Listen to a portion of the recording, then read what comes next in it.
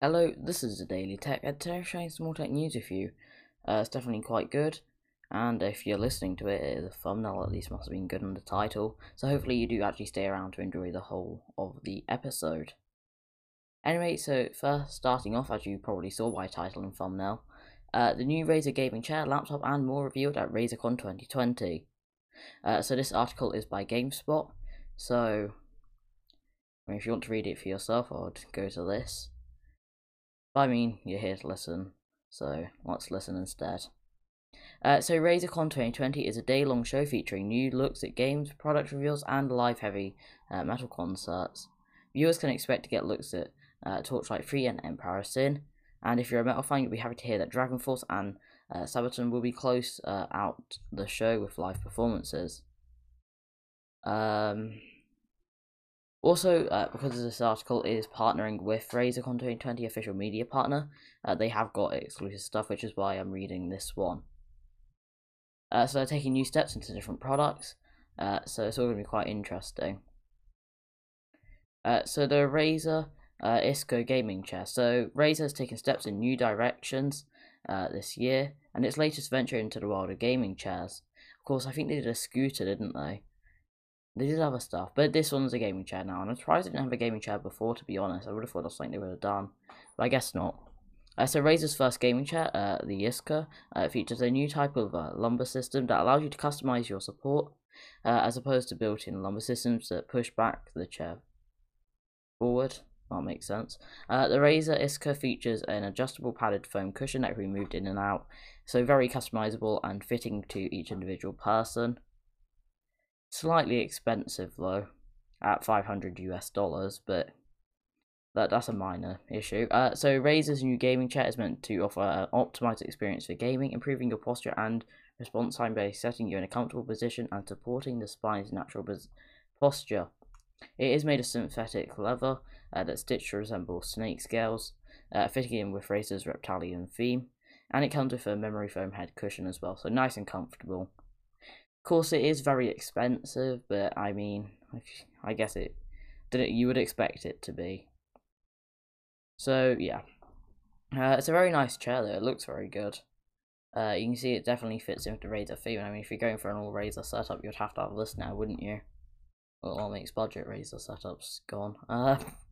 Yeah, so no, these are it's a very nice chair, but very expensive at the same time. Not sure how many of these will actually sell or not. I mean, it really does depend on who's buying it, I guess. Right, okay, moving on to the next thing. These are only the main products, of course, like the more physical product kind of things, like the chair, obviously the laptop they're about to look at now. But of course, as they said, there are like game keynotes, but those aren't, I don't think those are important. Still important, don't get me wrong, but I think this is just the more interesting part of it. So next up, Razer Blade Stealth 13 gaming laptops. So it's $1,800 for the 120Hz model, and $2,000 for the OLED and IC 120Hz model. So not too much, well, it's quite a bit more for an OLED model, but still. So it is equipped with an 11th gen Intel processor, which I believe is the i7. Yeah, I think it's the i7, but I can't be sure on that. It's either the i5 or i7. I do believe i7 though. But a GTX 1650 Ti, which I'm not actually sure how powerful that is, to be honest. Like, I mean, it's powerful, but compared to, like, for a laptop, for a computer at this price, how good it actually is quite interesting. So it's a laptop ready for everything from production work to hardcore gaming. So maybe the 1650, because I'm thinking of 1650 and 1650 Super, but maybe the Ti model of it is actually really powerful. It must be. Apart from it's not RTX, it's a shame they couldn't get like even a 2060 and now a 2080 Ti. You would kind of want for that price, but maybe not actually. I mean, if you're getting a 120Hz laptop, I don't know. This year Razer is introducing two different models for its 13-inch laptop. So it features 120Hz 1080p matte display and boasts a second 1080p OLED touch screen display made entirely of Gorilla Glass. So it is very premium. So it has 16GB of LPDDR4X RAM and 512GB SSD. It can be upgraded, of course. Obviously, half a terabyte isn't loads. So it's equipped with Razer Chroma RGB and customization to the software synths free. Of course, it has RGB because, as everyone knows, you cannot be a pro gamer or you cannot be a gamer without the RGB. That is a very known fact. It's also introduced THX spatial audio software built in as well, providing great 3D audio straight from the laptop. You won't really need external speakers or headphones. I mean, you can still wear headphones, and I think that would still be better. But but the speakers are fine. That's what I'm trying to say. So yeah, really nice laptop. Looks really nice. I mean, quite a nice gaming laptop. So if you, and even for like editing things like that, if you need a laptop. So not too sure. It seems to be quite good. Can't really see the trackpad. I do base a lot off the trackpad a lot of the time. Looks quite good though. Looks very premium. Screen's obviously good. 120Hz, quite powerful. And with the 11th gen Intel processors. So all in all, quite good, I would say. Moving on now, the Razer Siren Mini microphone. So Razer has a number of different streaming microphones, and its latest is a low-profile budget option that doesn't sacrifice on audio quality. So it's a really interesting looking microphone, to be honest. Looks quite nice though. So it is just a USB one, so plug and play kind of thing, plug and talk technically. So it has a super cardioid polar pattern. It captures the audio of what's directly in front of it, which would be you, without picking up unnecessary background noise. So the Siren Mini has been built to provide streamers with a simple option that doesn't get in the way of your stream. Obviously, some microphones can be absolutely massive. And at $50 with 3 different colours, black, pink and white, it's a really exciting budget option. So I was actually on the Razer site looking at this microphone before I began, and they did a sound test. So there was this microphone, so obviously the Siren Mini microphone. There was a microphone S, which they said is similar price, which I'm going to take a guess at the Blue Snowball Ice, to be honest. I think that's definitely what they're trying to try and competitionize it, like it's definitely what they're aiming for. And then it showed microphone Y, I believe, which they said was a more expensive option, which could be the Blue Yeti Nano or Blue Yeti. I assume Blue Yeti Nano. And to be fair, I'm not too sure. I'm not the greatest on microphones. I mean, I use the Blue Snowball Ice, but from what I could tell, it sounded really good, very similarly sounding to the other 2 microphones. So as far as I can tell, it's a very good microphone from the audio they provided. But obviously, we'll have to wait until other people can get their hands on this microphone, and then we'll be able to see how good it is in real world situations. Next up, Razer Tomahawk PC gaming cases. So $180 for ITX and $200 for ATX. And it is a very nice looking case with RGB built in, I do believe, from what I can see. So while you may have seen Razer's branding on PC cases before, the Tomahawk is the first gaming chassis Razer has developed on its own, so not other brands kind of thing. So it does come in 2 sizes, the standard mid-tower ATX case and the quite a bit smaller mini ITX form factor. So they both feature a tempered glass side panel, which you should expect at this price. And they have easy access to the entire inside of your gaming PC. Also, it has unique RGB lighting that can be controlled and customized inside of their desktop app. And I mean, not too much said about that. It looks like the RGB is under the case, which is really nice actually, and it's a very minimalistic case. Quite expensive, obviously, but I mean, it seems to all be apart from that microphone. Obviously, it looks very nice from this image that I'm looking at here. I definitely like the ATX one. Mini ATX, I'm not sure. I'm not a massive fan of Mini ATX, to be honest, but looks quite good, to be honest. Like, yeah, it looks really nice. I mean, the Razer logo in the center of the front panel, very nice. Not too much to say there. And finally, for the last thing that they mentioned here, Razer Kraken BT Kitty Edition. So this is a very interesting looking headset. So it's a Razer Kraken. It's a new headset with a unique cat ear design, and it's gone wireless. It features Bluetooth 5.0 connectivity, which at $100 US you would expect. Has a built-in microphone, nothing that sticks out. How good the quality is on that, I'm not too sure. Again, when people get these hands on these, there will be sound tests, I assume, and an impressive 50 hours of battery life.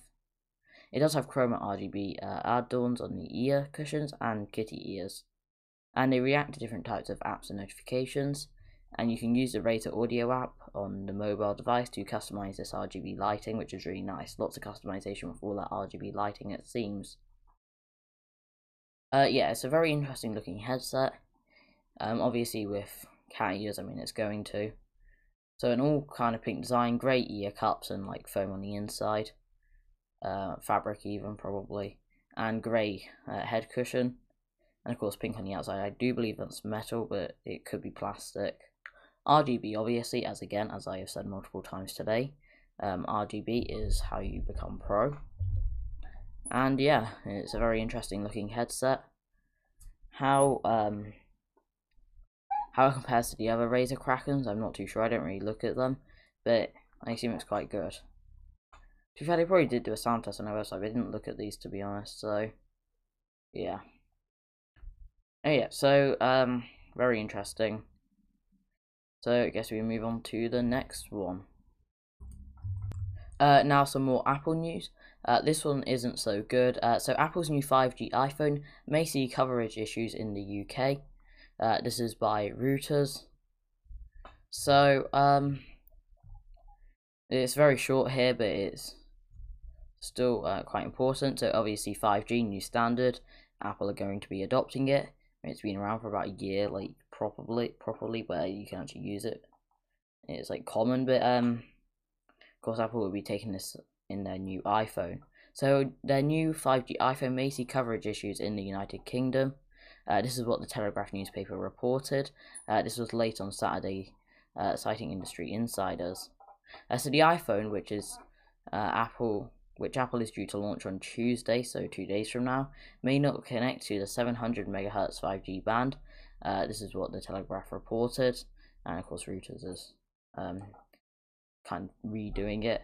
So lower spectrum bands such as 700 MHz are used to extend the coverage of phone networks, allowing signals to reach more remote areas and extend far beyond antennas. So hopefully they'll be able to sort it out where it will work, or there should be some way. But I mean, if you can't sort it out, then you can't really advertise 5G. Well, they're going to, but you can't really. It's going to be a bit weird. I mean, it'll still be used, but I mean, if it's not everywhere, it does depend. I assume it will more be not in remote locations, more like in bigger areas, but I mean, this is what I assume. I don't really know about these bandwidths too much. I don't really look into it that much, but it's still, it has to, as long as it's got decent coverage, I don't think many people will mind. But I mean, I can imagine as long as it gets better over time, I don't think it should be too much of an issue, but still. Next up, the Huawei Mate 40 will be unveiled on October the 22nd. So we've got some big phone launches coming up this month, including of course the iPhone 12 and the OnePlus 8T, and of course the Huawei Mate 40 and Mate 40 Pro are going to be added onto that list. And Huawei have just announced a launch event for October the 22nd. So this was a tweet from the official Huawei mobile account, and we're told unprecedented power is coming, and that event is going to be getting underway at 2 PM Central European Summer Time. That's 5 AM PT and 8 PM ET, and 1 PM BST and 10 PM AEST. So that would suggest the performance of the Mate 40 is going to be one of the key features highlighted, as you would expect if they're going to be saying this in their tweet. So 22nd isn't too far away, to be honest. Like, I don't know what the date is today, it's like the 11th. So yeah, 11 days, so not too long to wait. So Huawei usually debuts new chips with the Mate phones, and the talk that Mate 40 will be the first handset with the Kirin 1000 processor inside. It could be the last phone as well with the Kirin processor inside as well. The rumours that Huawei's ongoing problems with the US and companies operating from it, they'll have to source chipsets from elsewhere, or build their own, or no, instead of building their own. So there have been relatively few leaks about the Mate 40 series so far. The release date, one of the small number of information tidbits we've had in advance, and of course the leak has turned out to be accurate. What we do know is that the Mate 40 phones will be following on from the last year's Huawei Mate 30 and Mate 30 Pro that we did see last year. So phones are impressed in many areas, but were held back by not being able to run, of course, the official Google apps. With Huawei still unable to do business with US companies like Google, it's a case of hardware being let down by the software at the moment. But hopefully, it's a similar story to P40 as well. But hopefully, eventually, they'll be able to sort something out and the phones become more popular again. So, of course, many people are excited to see what they got in store with the new Mate phone. And, of course, new camera upgrades, performance boost, and hopefully they sort out something through the software. Or they've managed to do something. Yeah, because, I mean, being blocked from Google Apps is a massive issue, especially when that's what you were based using. So, hopefully they do find something that's very reliable, good and reliable.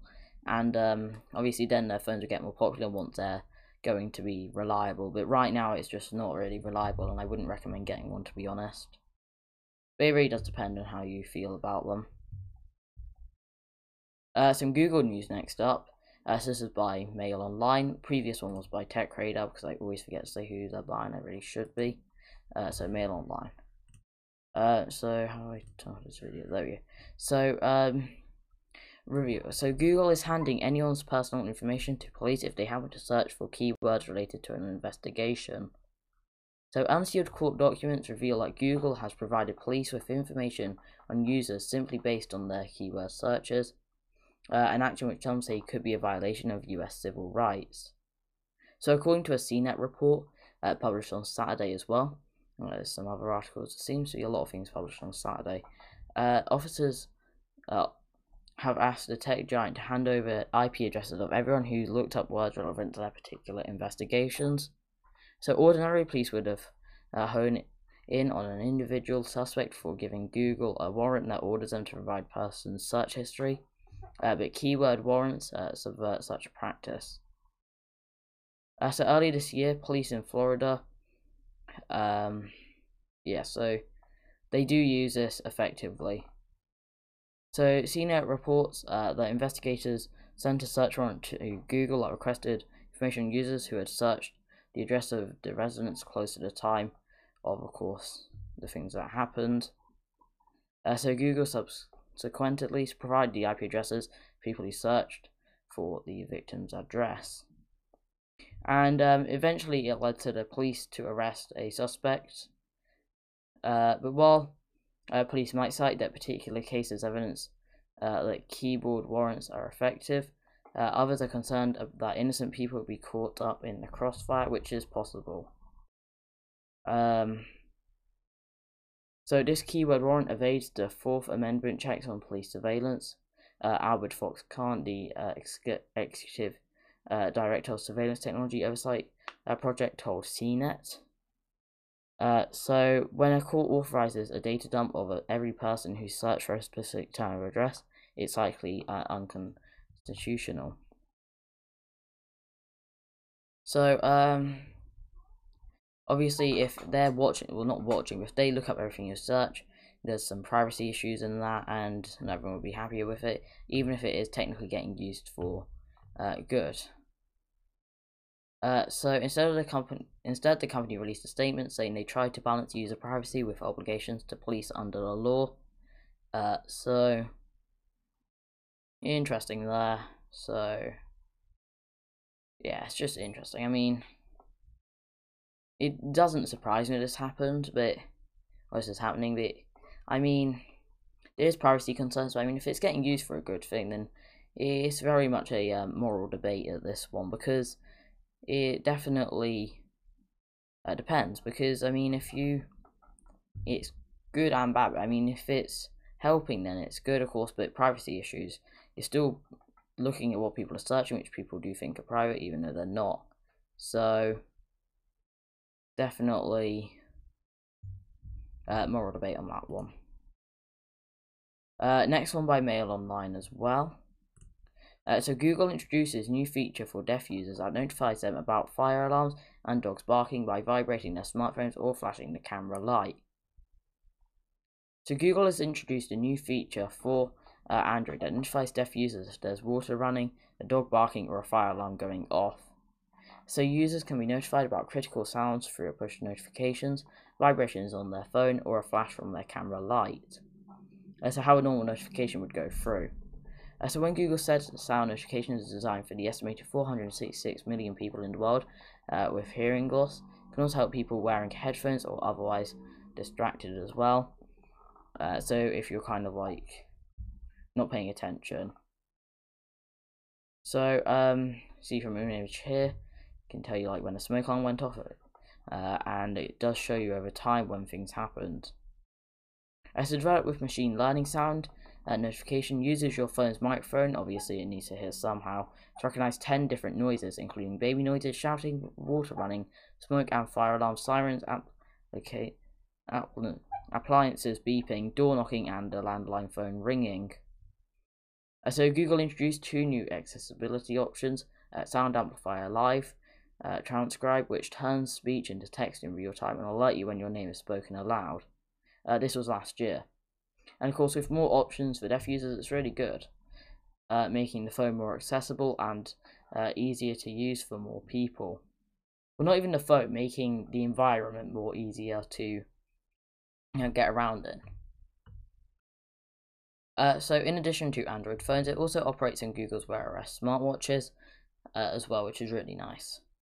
So you can continue to get alerts about what's happening, things like that, which will actually help some people really well.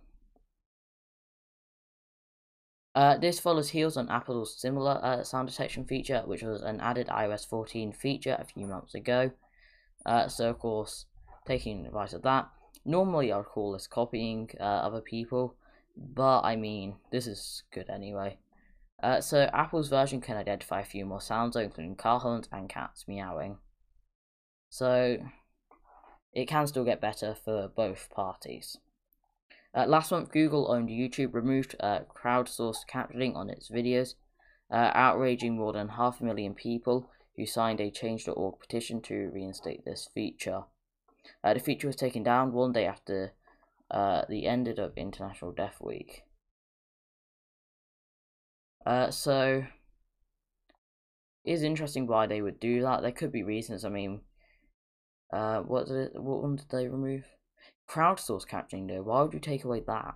I can understand if you maybe take away the auto captioning, which still wouldn't be great. But I mean, taking away the crowdsourced one. I mean, everyone kind of knows about the I mean, the auto one isn't always the greatest, but most of the time it's actually fine. I've found. But I mean, when it's when you're taking away the ones that's actually being used for people, and people do use it. People use it to watch things. You've taken away a feature that people use. I mean, I'm not sure if it's still on there. I can probably have a look. Right, I'm gonna pause and tell you if it's being put back. Don't think it has, but I'll have a look.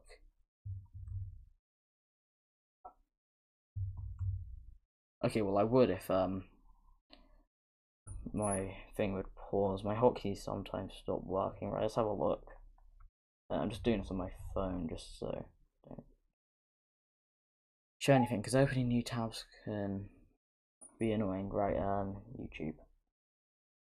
I'm not sure if this may be just the mobile one or not, because or the other way around, desktop, things like that. Does it say?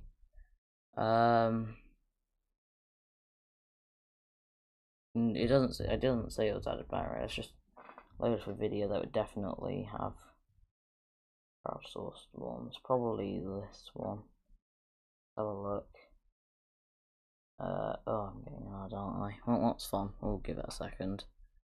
So let's have a look. Captions. Yeah, well, this one there's only auto-generated one. Let's just search something like English. Caption.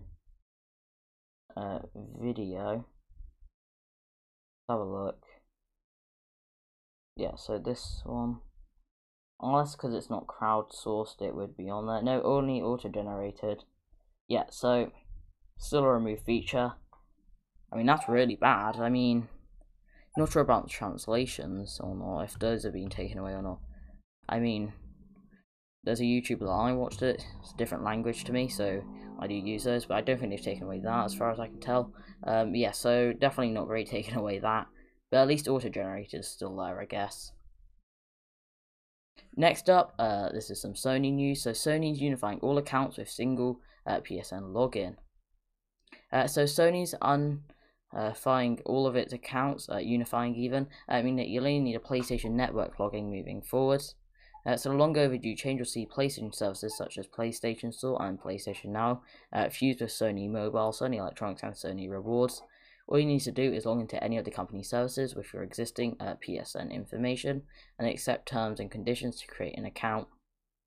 So for example, if you already have a Sony Rewards account that's linked to the PlayStation Network for a different email address, you simply need to follow the steps and log in again with your PSN credentials. This will then become your primary means to access the website moving forwards. Less logging's much better. I mean, I guess it's easier than for it to get all of them to get maybe logged into, like from someone who shouldn't be. But I really think that's not too much of an issue with most people. This feels like it's a wider infrastructural overhaul from the Japanese giant, which will basically put together everything to a new browser-based PlayStation Store later this month. So Sony's looking to streamline the experience for its members, as they would, for a solid step in the right direction, assuming you can pull off transitions without any hiccups, which is probably going to happen, let's be honest. These things happen as hard as you try. These tech companies always seem to do something that messes it up. Yeah, so good that they're combining all the accounts, I guess.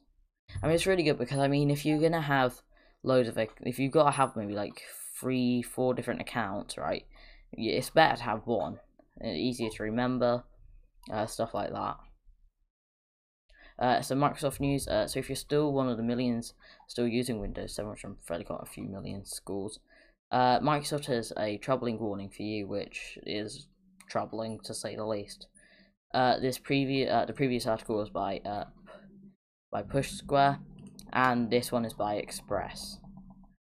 So Windows 7 is the second most popular operating system in the world, with Microsoft struggling to convince software's massive user base to drop the aging OS in 2020, despite pulling support for it, which they probably should stop doing. I guess if it's security updates, and I'm not sure, it's a bit of a interesting one. So Windows 7 launched back in 2009, so it's definitely an aged operating system. But I'm not sure why people would still be using it. I guess the majority would be people already using them, and just people who they can do all the stuff on Windows 7. And Windows 7 isn't awful, to be honest. I mean, if you can get Windows 10, Windows 10's better kind of thing. So in the run-up to this, Radeon-based tech giant warned that not updating to Windows 10 would mean machines running Windows 7 may become more vulnerable to security risks, which obviously with aging operating systems, people have had more time to work on viruses and security things that you can do to it. That's because following that update, Microsoft is no longer pushing out security patches to Windows 7, so it's going to be quite a bit easier. But despite this stark warning, it seems the number of people dropping Windows 7 for 10 has been put to a grind to a halt this year. So as reported by Windows latest, data from net market share suggests that the number of people upgrading to Windows 7 to Windows 10 is slowing down. So in January 2020, Windows 7 had 25.56% of the size of the desktop operating system marketplace, which a quarter is quite a lot. I mean, when you've got things like macOS out there, you've got things like Windows, the other Windows, 8.1, 10, 8, XP, Vista, I mean, whoever uses those, but I mean, it's definitely quite a lot. But I guess it's probably just the time Windows 7 stayed around, and it was just the easiest one, I'm not sure. So at the moment, Windows 7 still holds a considerable 22.71% now, which is only a 3% drop, which isn't, I mean, it's quite bad actually, because they want people on Windows 10, but I mean, interesting. So Windows 7 recently saw its share of the desktop operating system market increase, So in September, Windows 7 desktop market share increased to 22.71% from its 22.31%, which is a decent amount of an increase. So Windows 8.1 also saw market share increase from the same period from 2.69% to 2.99%, which again, just the amount of computers, outlining the amount of people with computers, that's quite a lot. So the slowdown in numbers of people upgrading to Windows 10 along with a huge number of PC fans using outdated software poses a big problem to Microsoft.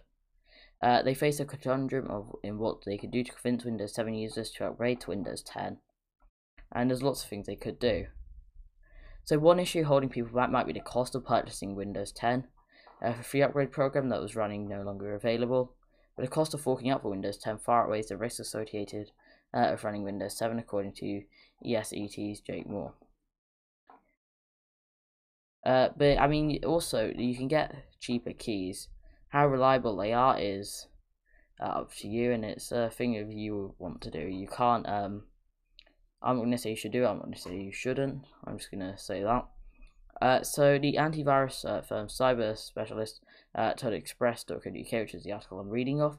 So putting off upgrading to the latest operating system could put you in a very vulnerable position, as you will effectively raise a red flag to hackers who could potentially attack your device with ease remotely. It is always safest to use the latest, most up-to-date operating system, and will come packed with the latest security patches which keep threat actors at bay. So those sitting on the fence should consider potential cost of losing their personal files, such as family photos and videos. So always get a backup of them anyway. I mean, that's just a good thing.